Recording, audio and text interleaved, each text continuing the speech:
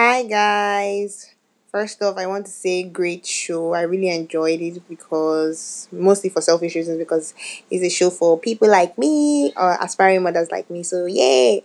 Also I wanted to add this. I wanted to say that mothers should also please learn to avoid prayer houses and chasing after prophecy.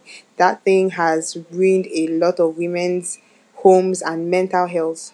Also, women should also mothers should also learn to take time for themselves. Like learn to be selfish every once in a while because there's always going to be problems. It shouldn't always be all about their husbands and their children. You should learn to prioritize their own mental health, physical health, that too. And also, women should learn to read. They say knowledge is power. The more they read, the more mothers read, the more exposed and knowledgeable they are to control their lives and the things around them. So, thanks, guys. Great show.